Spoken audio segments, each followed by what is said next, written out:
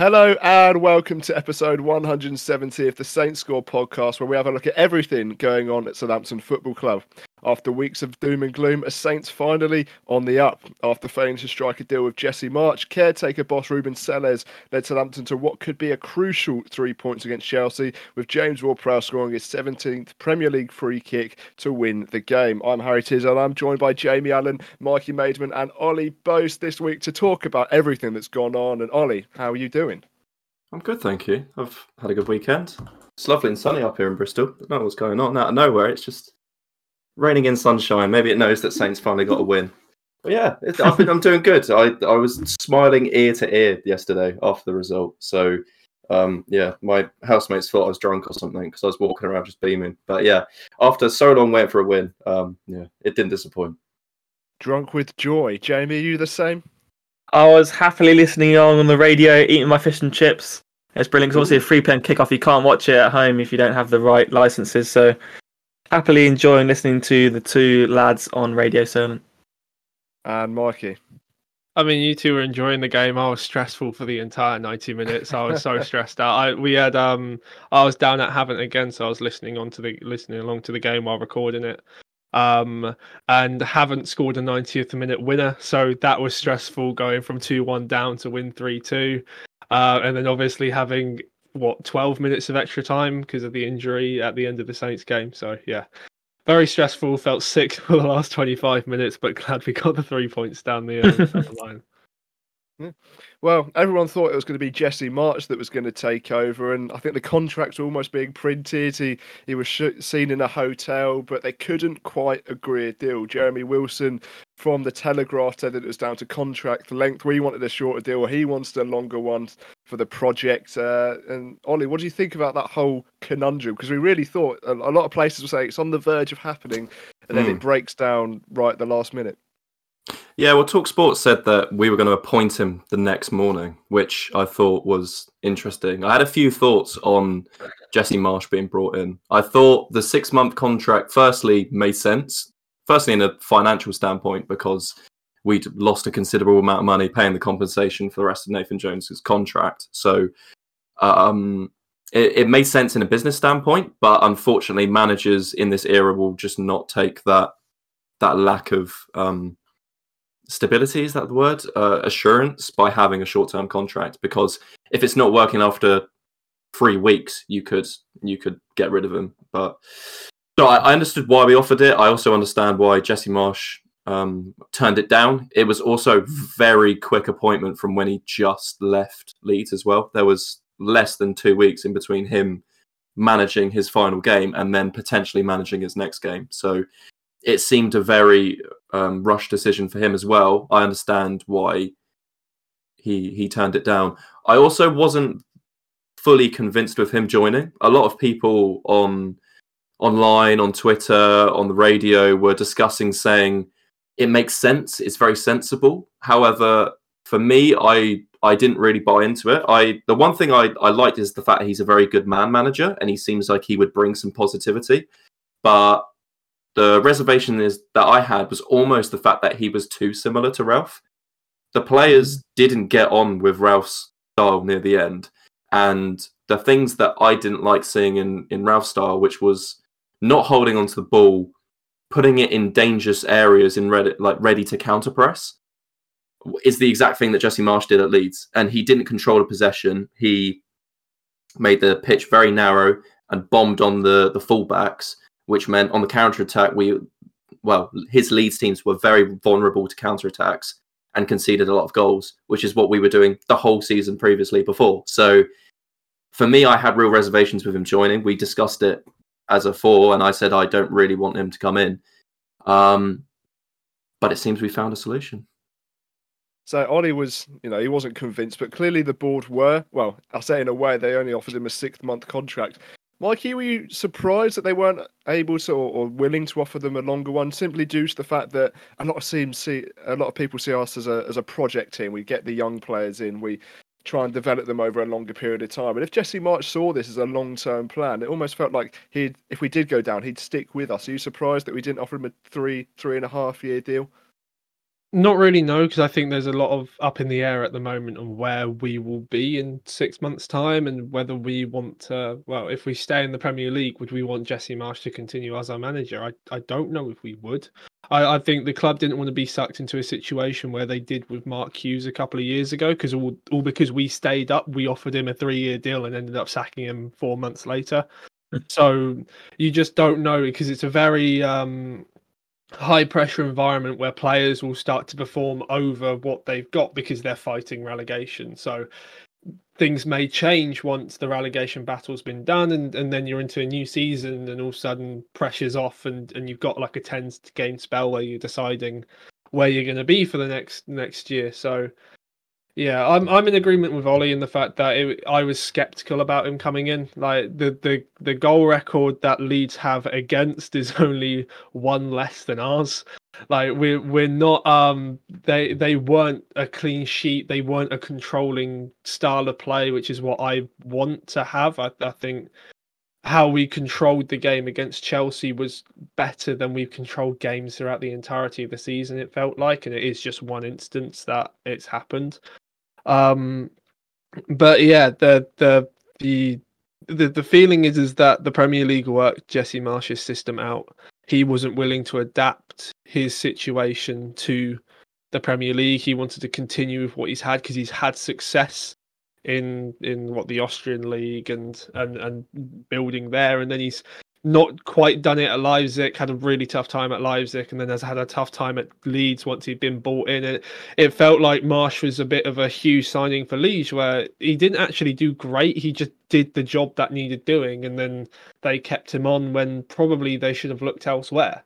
Because they weren't amazing by the end of last year. It wasn't like he dragged them out. It was a final day survival in what Jack Harrison scoring in the 86th minute or something ridiculous like that. It was a proper late job that they managed to survive. So yeah, I don't think Jesse Marsch was right. I think the club were right to give him that 6-month deal, and I feel like the club have done well in the negotiation to get it to a point where it was close. But I think Marsch, if we didn't feel like we wanted him for 6 extra months, and Marsch wanted probably a 3 or 4 year deal to sort of tie him down to a job, then yeah, it just makes sense to both parties to part ways, because we don't have the same idea. And if the club felt like they only wanted a manager for 6 months, they shouldn't bend to another manager's rules just to get him in. The club needs to do what's best for the club, not for the external.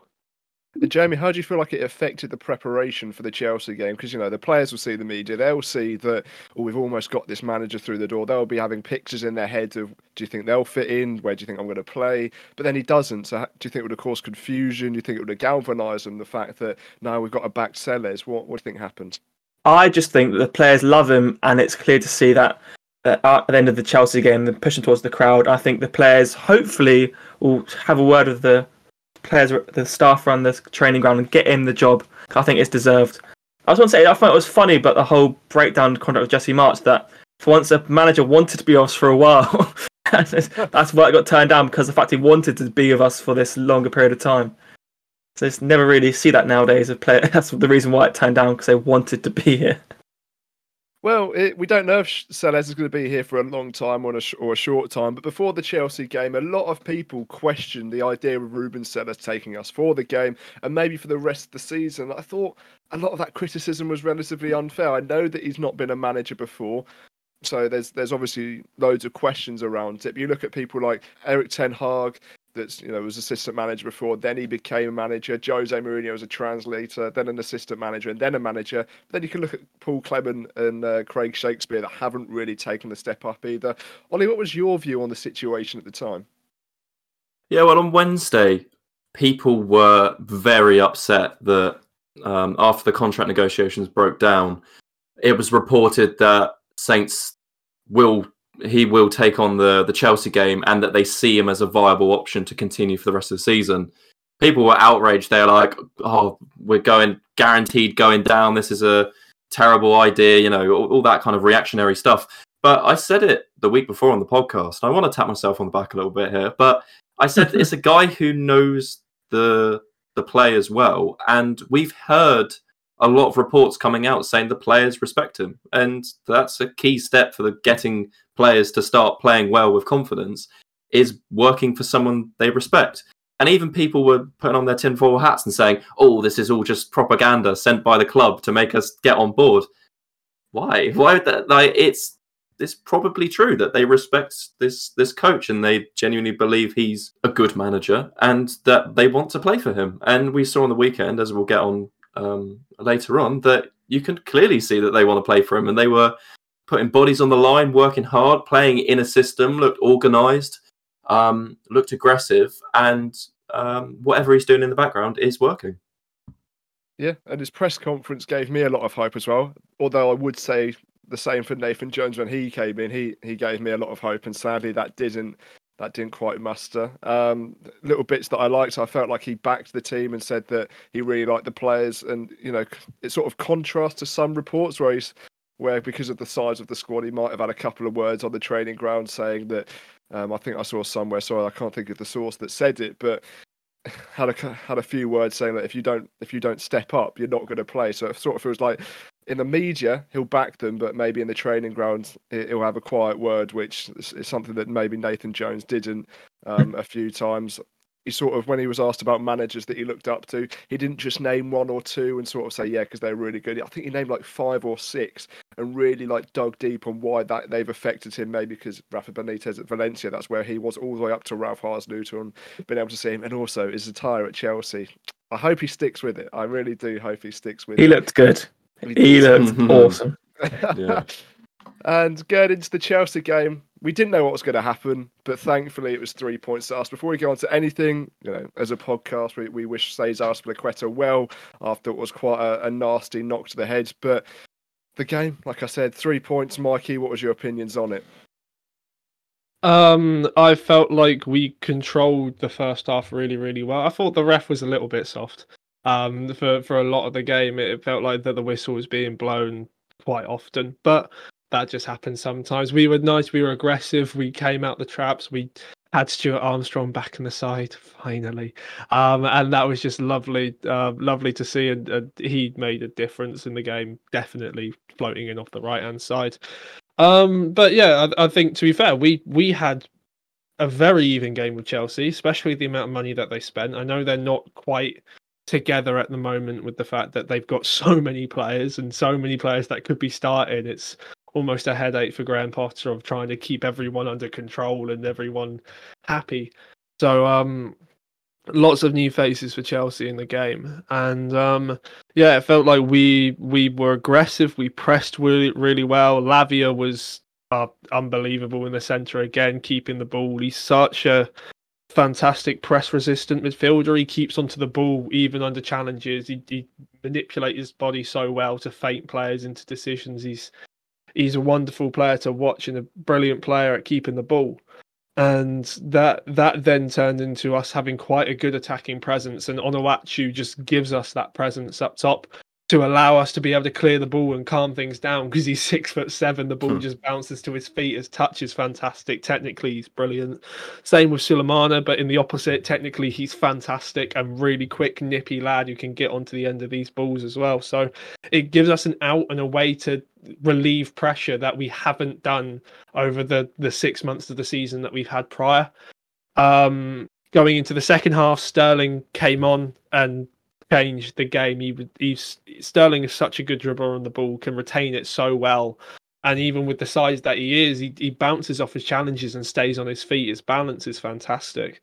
So him being able to cut in off the right hand side and cause problems there, it started to cause us problems, and we had to, I don't know if it's luck or if it's just very good defending, but like Maitland-Niles, Parade, Lavia are all putting blocks in front of goal. Bazunu making saves coming off his line and making catches. It was just all round just a fantastic performance, and one that you hope will galvanise the side and go, yes, we can do this. And we're not far off of escaping the bottom 3. We're 3 points away from the likes of Bournemouth and Everton, who both got wins yesterday as well. So, it's slightly unfortunate, but we're keeping pace with these teams. We're not losing ground to them. We're keeping pace to them, and as long as we can start putting in this sort of performance week in, week out, and giving pressure, of course, It'd be different because Chelsea leave space and they play out the back, so they don't really go long. So it'd be difference coming up against Leeds, who are a bit more of a longer ball side and probably stick to the same principles that Jesse Marsh is currently, had installed there because they've not got their new manager yet. But yeah, just all round, just a fantastic performance, and one where, towards the end on the knife edge slightly, but yeah, they got away with it and got the 3 points. So happy days there. Yeah, so you talked about teams winning around us. I think it's the first time in 8 years that all three teams that started in the bottom three got all 3 points. But Mikey seemed ecstatic. Jamie, what were your thoughts on the game that just passed? I just think it's brilliant to see the team playing together and playing it as a unit. Compared to under Jones, it's just a bit of a mess. Everyone was all over the place. And it's just nice to see a togetherness in the squad. I think that's what Rubén's done this last week is kind of told the boys to get yourself together and act like a team. Because we were not like that under Jones. And I just think, especially seeing the passion from the players, like you see Parade with that goal line clearance, tapping the chest, tapping the badge, showing the love. It's just the players want it. The players want to stay in the Premier League. They will fight for the team. And I just think it's brilliant because I didn't really see that under Jones. Not saying the players didn't care and weren't trying. But I think this game we just played was just such a different side. The passion was clearly there and obvious because they're playing the football they want to play, the football they like to play, rather than the bit of the messiness under Jones where he wasn't really sure and the players weren't sure what was going on. Ollie, Jamie talked about seeing things there that you just didn't see under Jones. Would you say that the players down tools for Jones at times, or would you say that Sellés just gave them some clear tactical instructions and everything just sort of seemed a lot clearer, really? Yeah, interesting, because in I believe it's his pre-match conference, he mentioned about going back to some of the principles that the club had before. He mentioned that due to the time restraint, he couldn't go and create some brand new system. He had to go back to things that the players were familiar with. So he might have taken some sort of setups from the different managers that he could probably tell the players could get on board with. Maybe the players, I think most players like to play on the front foot, like to press. You can see Ward-Prowse kind of commanding his players up when they initiate the press. He kind of pulls his hand up and gets all the players to go. So I think that's things that he might need to, the manager's saying, let's try and incorporate this part, maybe some things from Nathan Jones. I honestly couldn't tell you what he might incorporate from Nathan Jones' ball. But yeah, when you mentioned about downing tools, I think the key thing was when Ward-Prowse passed 2 free kicks in his last game under Nathan Jones. First free kick he gets under Rubén Sellés, he smacks it from 25 yards and it goes in the back of the net. If that's not proof that, the different managers and the kind of mentality, then yeah, I think that's your answer there. Yeah, I feel like that Rubén Sellés team that we saw today or yesterday, I should say, is everything that Nathan Jones wanted, but just wasn't able to get out of them. At the start, he promised us an aggressive team, one that's going to keep clean sheets, one that's going to fight for us. And we didn't really see any of that at all under Nathan Jones. Maybe at times against Manchester City, maybe against Everton. But over the 8 games, and we only won 1, lost 7, it really didn't feel like that, whereas Sellés has had, 4 or 5 days, and he's installed everything that we really needed, really wanted. Mikey, was it a good time to play Chelsea? I know that they spent 600 million or so, but 3 draws. Potter's not really getting the luck. There's a lot of people that want him out at Chelsea now. They can't score goals. And even though we were struggling, bottom of the table, and hadn't had a win in quite a few weeks, did it feel like it was a good time to play Chelsea? I think so, yeah, just because of how difficult it would be to do that job. Like the amount of players that have come through the door over the last 12 months at Chelsea, the amount of money that's been spent and the amount of players that probably expect to be playing week in, week out is probably really difficult to balance. And when you're trying to teach like such a set system like Potter and such detail and understanding that's needed to play as Potter, like it took him 2 or 3 years at Brighton to get it going. Like he only had the year at Swansea to try and install it. So at Chelsea, you think he's been there 6 months, and he wasn't like completely successful again for Brighton at the start. Like there were games where they really struggled, and you remember like the XG and goals scored comparison with Brighton, they never scored goals because it just didn't go in quite right.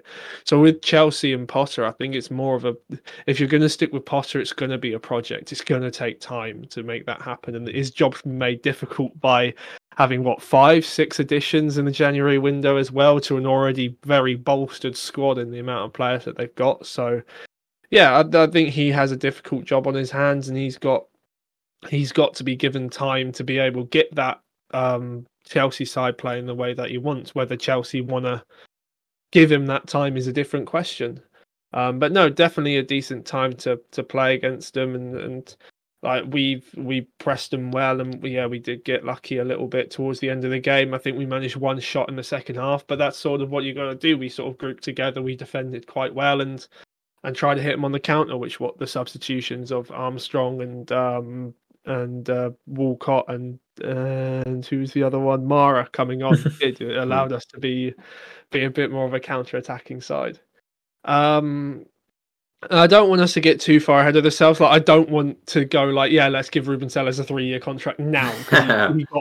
He got a win against Chelsea, because we did the same under Nathan Jones. Like when he beat City in the cup, we were like, oh my god, it's finally working. Everything's worked out fine. And I think that's where football becomes very short term, like in the minds of fans and players and coaches, is that if you win, you're amazing. If you lose, you're the worst manager in the world. And I think that's something that we've got to keep in mind, is that it's one game. Rubén Sellés come in, we got 3 points from a game we didn't think we were going to get 3 points against. Fantastic. But let's give him the 8 or 9 games that Jones had, and let's see how it works, because Jones beat City and then still lost 7 out of 8 Premier League games. We thought Everton was a massive win and that was going to be a revival, and it wasn't. So we'll see where it goes. Like it's a good 3 points to get, but we'll give him a little bit of time to actually establish himself as a manager, what principles he puts in, how he takes the squad, because now he's been given the license to take the squad, he's been given the time to take the squad. So let's see what he can do. Like it'll be exciting to see where we come out against Leeds, what we'll look like as a team, and how Sells wants to develop this young bunch of players. So it wasn't a goal from open play, so it will be interesting to see how Sellés likes to build the attacking movements in the next few weeks. But of course, it was James Ward-Prowse that scored a free kick. Jamie, what was going through your head when you saw it, when you watched it, even if it was just in the highlights? When I listened to it, Harry, he's the saviour. He's the saviour for us at the moment. It's just not. It's weird, because I think like any other team with a free kick, everyone's kind of like, "Oh, this is cool. Let's see if this happens." But it's just like, I kind of just expected it to go in. Like, it sounds very obnoxious and a bit spoiled as a Saints fan, but you just do. It's like a Lambert penalty. Like I remember being back in like League One and Championship, we'd celebrate the penalty being awarded like it was a goal, because everyone knew what the result would be. Lambert would smash it in and wouldn't miss. It's the same with Prowse. Like apart from those two, like Ollie mentioned earlier, and Jones, we'd weirdly passed it, but you just knew it was going to happen. Like you see everyone's faces when Aspi gave away the foul. I think it on Stuart Armstrong. So, big up to Stuart Armstrong, brilliant comeback by the way. But I'm sure I'll brought up later. But you could see their face. Everyone was annoyed, and like everyone knew what was going to happen. Not necessarily knew it was going to be a goal, but knew it was a massive goal threat. And just like I said, the lovely dip and over, and it's just chef's kiss. James Ward-Prowse is coming for you, David Beckham. Watch your back. No, I don't want to put any sort of negative spin or look at it in a bad way, but Ollie, is it? We've talked about this quite a lot in the podcast, because James Ward-Prowse has won us a lot of games because of free kicks, but we've also lost a lot of games because we haven't had free kicks. Are we putting too much reliance on James Ward-Prowse being able to get those set-piece situations? Good question. I mean, the way I look at it is, it's brilliant that he's in the side and he's able to do that. And it's not like we're going down just to get a free kick so that he can shoot from 25 yards. I think that's the important part. It's not like we could thread a through ball for a one-on-one so that someone can go and score. It's that the players are smart and they know if they feel that touch and if they know they're not going to be able to retain the ball, they go down. That's modern football nowadays. So they might knock it past a player, get hit, go down 25 yards, we've got almost like a penalty. I mean, Ward-Prowse's conversion is like some players' penalty conversions. That's how good he is. So we have that asset. We will use it to the best of our abilities. Is it slightly concerning that we're not picking up goals from more open play scenarios? Possibly, but you take what you can get when you're in a relegation scrap. If you have the ability to do something and do it well, you will kind of play towards that. So maybe that is kind of our style, and that'll play for free kicks. But we have arguably the best free kick taker in the Premier League history. So yes, you're going to use that if you could. And that's what the best teams do. When you look at like Liverpool and Man City's last year, their set piece statistics, they were the best in the league because they get goals from everywhere. It's not just they build play in the right way. Like a City goal in Guardiola's mind is a cutback and a free shot at the back post. That's what Guardiola would want. But you put emphasis on set pieces because they can just turn into free goals. If you can put a free cross into the box and get a man running onto it and scoring, you're creating goals from situations where it's difficult to defend them. It's not always the easiest to defend a free kick or a corner or whatever. And it's something that we've got to take advantage of, is being able to create goals from set piece situations. The reason why Fulham are doing so well this year, they've got 10 goals from set pieces. That's second to Spurs. Like they're having really, really tight games. They're keeping themselves tight and compact, and in games where it's 0-0, like at the weekend, they beat Brighton 1-0, and Brighton out XG'd them by 2.5 goals or something ridiculous like that. And yet they kept themselves in it and then took the opportunity that they create. And that's the tight margins that you can get. And if a game is decided by a James Ward-Prowse free kick, no one cares. We've walked away with the 3 points. Who cares if we can play a like passably beautiful 30 pass goal that we scored against Chelsea a couple of years ago on Boxing Day? Like, if James Ward-Prowse can pick a ball up from within 30 yards and smash it in the top corner or bottom corner this time, fantastic. We'll take the goal through that. But it's something that we can definitely utilise, and something that it will be important in our survival is, can we get goals from set pieces? Can we get goals from different situations? And if we can score more from open play, fantastic. It'll just add to the amount of goals that Ward-Prowse can score from a set piece. Because I think it's 10 shots he's had from free kicks, 3 of them have gone in this year, like in the Premier League. So definitely a decent ratio to have. Mikey, would you say that's Sellés' main job, being able to make sure that we score from different situations? Because having the free kicks are always nice, but then you'll see what happened in the previous game when they put players on the line, made it more difficult, sort of compacted the box. If they realise that we've got Onacho in the box, they'll chuck 2 players on him rather than 1. There's ways that they can get around and sort of block the main ways that we can score. Because under Jones, it was only really James Ward-Prowse that was making the difference for us. So it's that Sellés' job now to make sure that when Adams gets back in the team, he can get the goals. We can get goals from wide, that the other midfield players can get involved as well. Well, we've now got a forward that is pretty much a complete forward. He's fantastic with the feet, with the ball at his feet, good in the air. He's a goal scorer, and he's someone that we can provide for. It's a target now that we can go for. It probably makes playing in the system a little bit more simpler, because you know that you've got a 6'7" striker in the box. we had plenty of crosses going into the box aimed towards him, and it's just about finding that quality to be able to put the ball into the box. It is Sellés' job to find different ways of scoring goals, but you can also be a bit clever with set pieces too. You don't, if you're going to stick 2 men on Onacho, that leaves someone else free. Let's try and find him instead. Like, that's what a presence like that does. If you have multiple presences in the box and people are going to double mark someone, there's someone that's going to be free, and that's just how it works.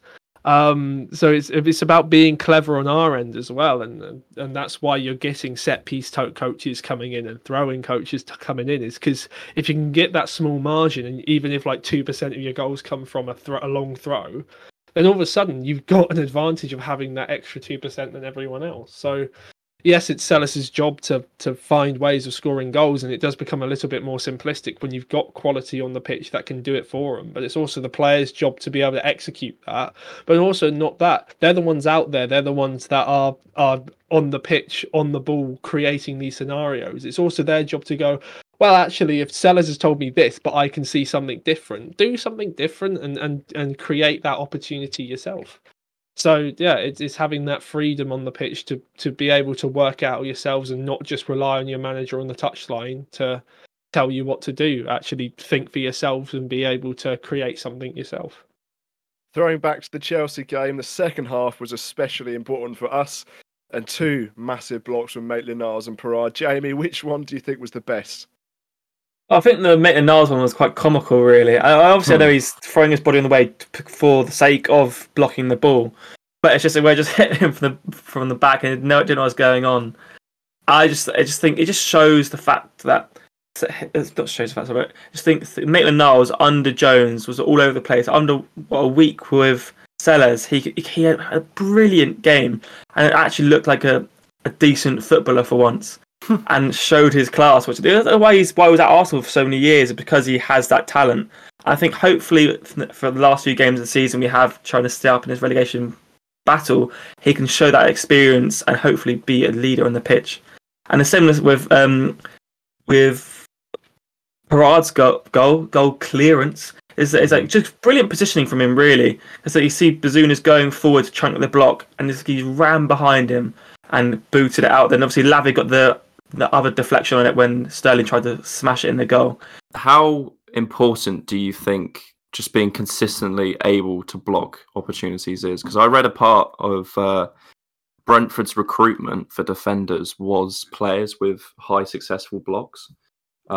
So I don't know whether it's a thing that's coming more into the game now, but the ability to stop shots so that you don't have to test the keeper or you don't have to invite pressure from second balls and things like that. How important and how much of a relief do you think it is when players are putting in blocks like that? It's sort of like people say that you can't really read many things from statistics, but you sort of can. If you talk about block shots, you can talk about reading of the game, its positioning. You can say that they're getting in the right position. They're reading the striker's ability to maybe fake a shot or block a shot, but it's also their courage and their willingness to be able to get in front of that ball. So, I mean, against Chelsea, they had 17 shots and 7 of them were blocked. So you're nearly cutting out half of Chelsea's shots just for getting yourself in the way of it. They ended up having the same amount of shots on target as well, and we only had 8. So you look at that percentage there too. But no, that ability and willingness to block the ball is very important. If you can get a block on a shot, instead of like having that shot travel close to your goalkeeper and going towards the goal, then fantastic. You've blocked that shot and therefore you don't have to worry about the shot going on target. I know that there's been talk of like Liverpool saying don't block a shot if it's over a certain distance out, because if it takes a deflection, Alisson's already made a dive for it, then it can make a difference. But yeah, especially when you're in around that 18-yard box, having a shot on target and you being able to block it, it'll be fantastic. And it does become key in recruitment as well. If you can get especially like a team like Brentford who do like to play slightly deeper, they're not overly a high line, and there's someone that do like to encourage pressure from an opposition. You can get a centre half that can block a load of shots, then fantastic, you're onto one. Now the 2 people that did make the blocks, Maitland-Niles and Perard, are people that have had quite a difficult spell either this season or also under Nathan Jones. Perard didn't get a lot of minutes. I think the main one that we can remember him for was the Blackpool game when he got 2 goals.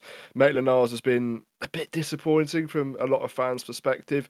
Ollie, could this be the start of maybe a redemption arc for them? Maybe that sounds a bit dramatic. We're not in a film. It's just a bit of football at the end of the day. But after having a difficult spell, Sellés has come out and he's picked the players that he wants, and they're in the starting 11. I've always had the belief that if a team's winning, you shouldn't change that for the next game. I think it builds up partnerships between different players. Players that had something to prove can continue on their form. So, yeah, in my opinion, someone like Maitland-Niles, who hasn't had much time in his time here at St Mary's, it allows him to kick on. We almost brought him in as a bit of experience. He's got those Premier League appearances that a lot of the players that we brought in didn't have. So when we brought him in, I thought it was a good opportunity to have some experience. And you can see that sometimes he, especially under Jones, he wavers. He doesn't show that consistency. Whereas now, hopefully he can build upon that. He can be an experienced member in that dressing room and show that experience, give that to the other players, because it's something we need. That was the thing that everyone was shouting about, saying that we don't have experience, we don't have the Premier League the minutes, it's all people from different leagues or youngsters and stuff like that. Well, this is one player that does have it. So I am really looking forward to hopefully him kicking on. I mean, those blocks turned out to be match-winning as well. At the end of the game, Rubén Sellés was sort of pushed towards the away fans, and you could tell he really, really enjoyed that. Jamie, are we looking too much into the celebrations at the end of the game? A lot of people said, look, he's pushed them into the crowd. That shows that they love him. But then where Everton, Jones was pushed into the crowd or pushed towards the crowd and he did the old fist bump celebration. Was it just the showing that we really needed those 3 points and it was just a together unit? Wasn't sure we can take that game with the Marsh deal breaking down as early as it did.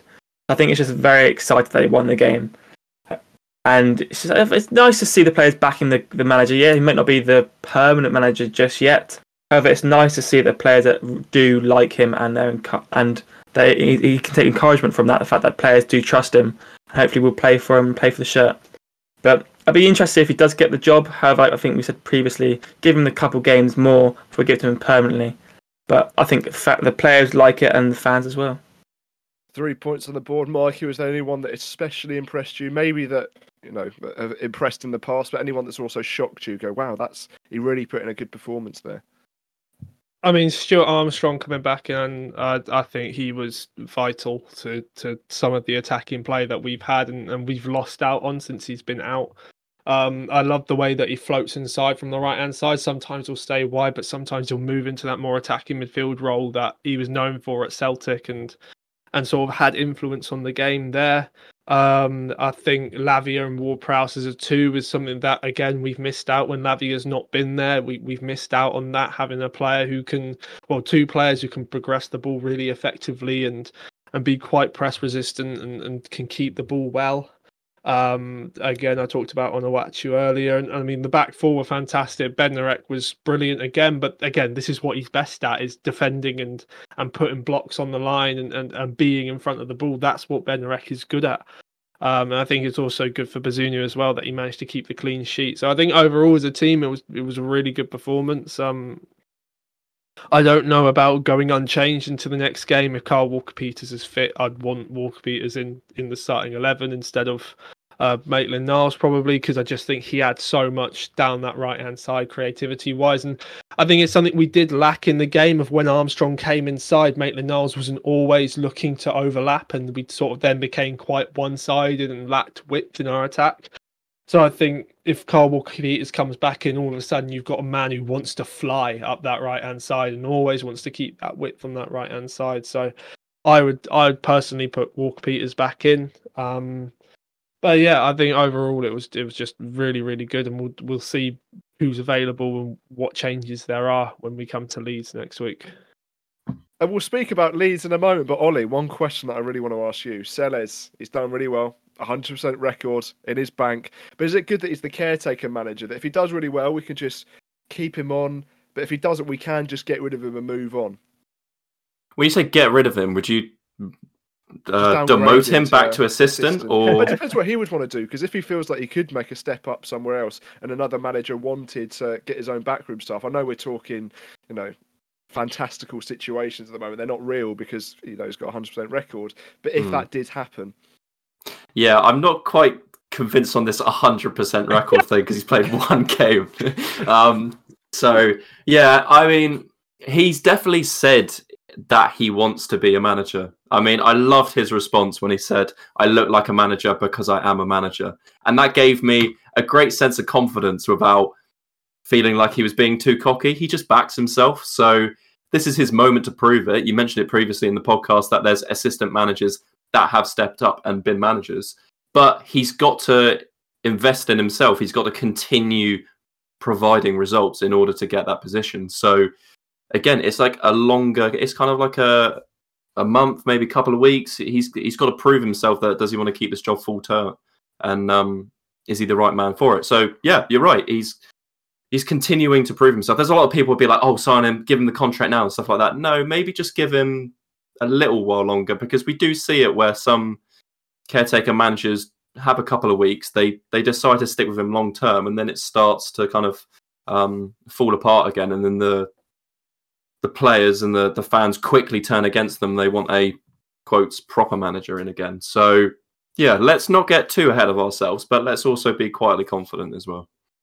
He's done his grafting over the last 10, 15 years that he's had his career. He's been fitness coach. He's done data analysis role. He's been assistant manager at 3 or 4 clubs as well, and sort of bounced around Europe. He's been in Greece. He's been in Russia. He's been in Azerbaijan, Denmark, Spain. He's been everywhere. Like he's done his grafting, and this is his time that he feels like he can step up and go, okay. I think it was his quote. It was like he's provided everyone their principles when coaching. It's now his time to bring his principles into his coaching, and it's now his team. I think that's something that he's very excited about. But it's sort of going back to what again we're going back to Jones. But did he actually take his chance? Did he provide his principles? Were they just excuses or not? And this is his time now. This is his time as manager. The club is going to give him time to be able to put in his principles. And yeah, it's a tough time to do it. But this is where you see like the proper managers fly and bring in his chance to be a first team manager. It's his first chance at it, and it's a fantastic opportunity for him. So hopefully everything goes well and he sort of flies into this role, and they can just go, yes, we're going to continue with him.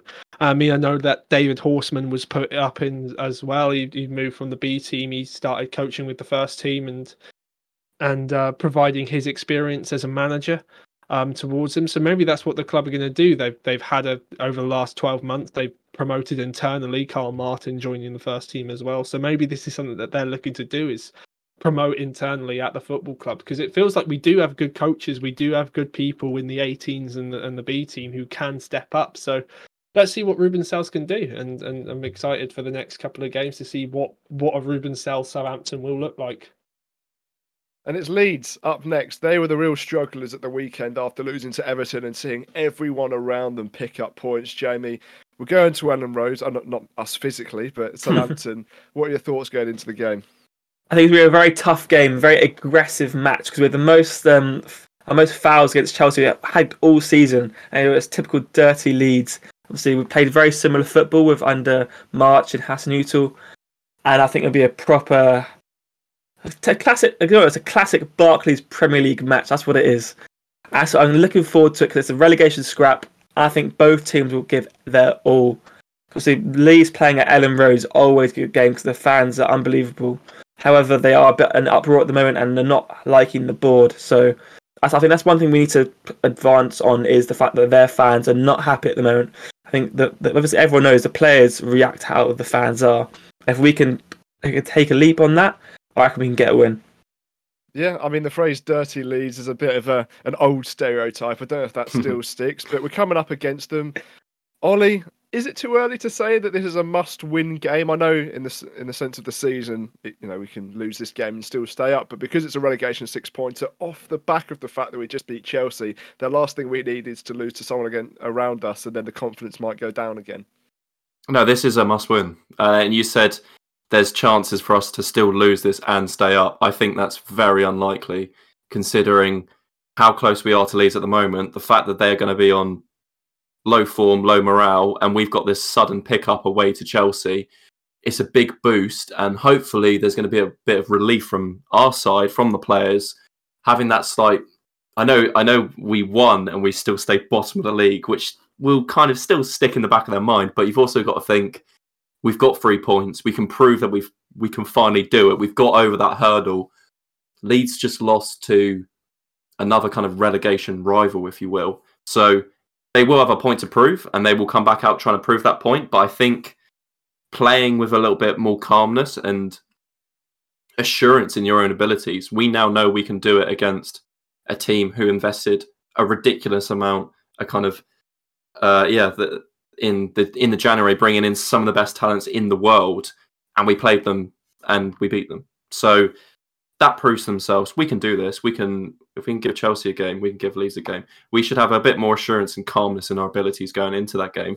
And I think we need to win it if we want Premier League survival. I think we can't get too clouded up in this win and thinking, oh, this is great, whatever, we can take on the world. No, we need to beat Leeds to stay in the league.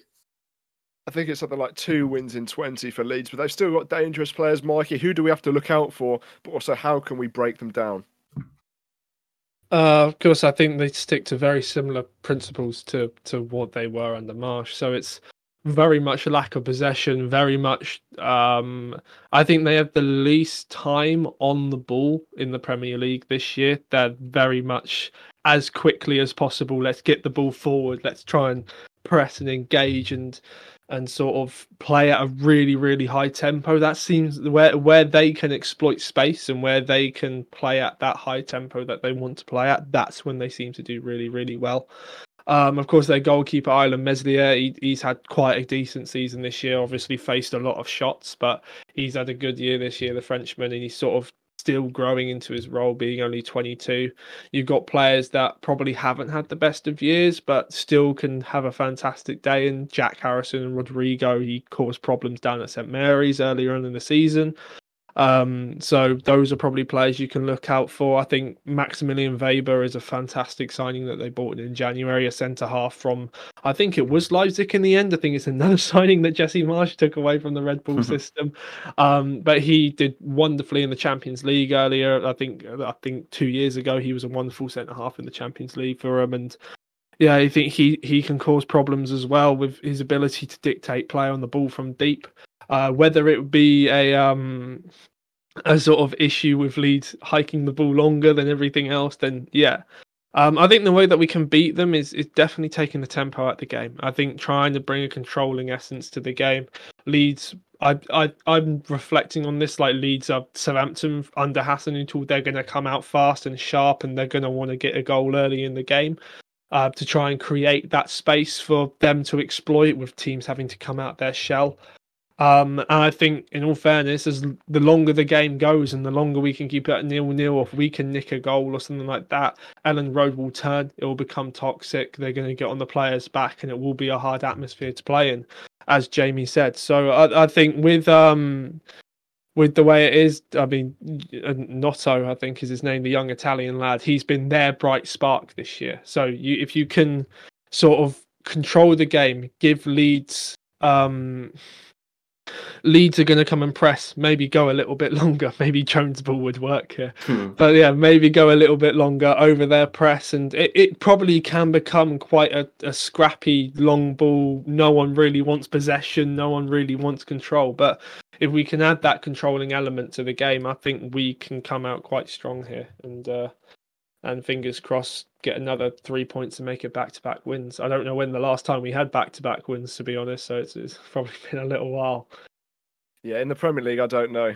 All competitions, we had it in that nice little spell of Palace, City, Everton, but apart from that, yeah, it's a long, long time ago. Definitely not this season and probably not even last either.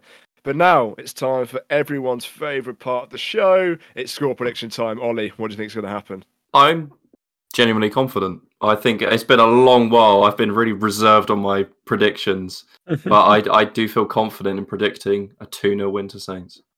2-0, a clean sheet. I like the sound of it. I'm going to go for 2-1.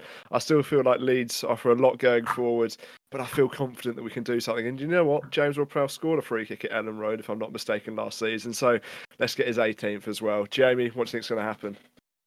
I'm not quite confident anymore, Harry. I am openly confident. I'm going for a 2-0 win for the boys. Big man Paul get his first goal, another Prouty free kick. I love the sound of that.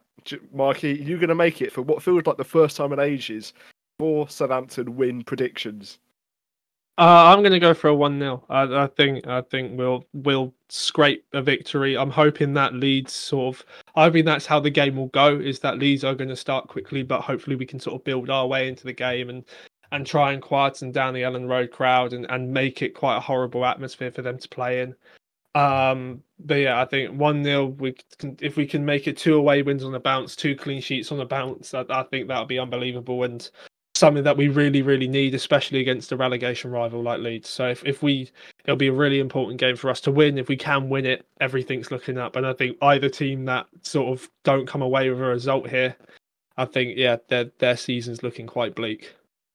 I think it will make us look like a serious proposition as well. I think a few weeks ago, a lot of people wrote us off, forgetting that we've been in relegation battles before. Maybe not with the same players, maybe not with the same style, But there's always hope. There's always hope, especially when there's only a few points in it. But anyway, that is all we've got time for this week's episode of the podcast. We talked about Jesse March and the failings of that. We talked about Chelsea, the 1-0 win there, and we previewed Leeds. I've been Harry Tizard, and I've been joined with Ollie Boast.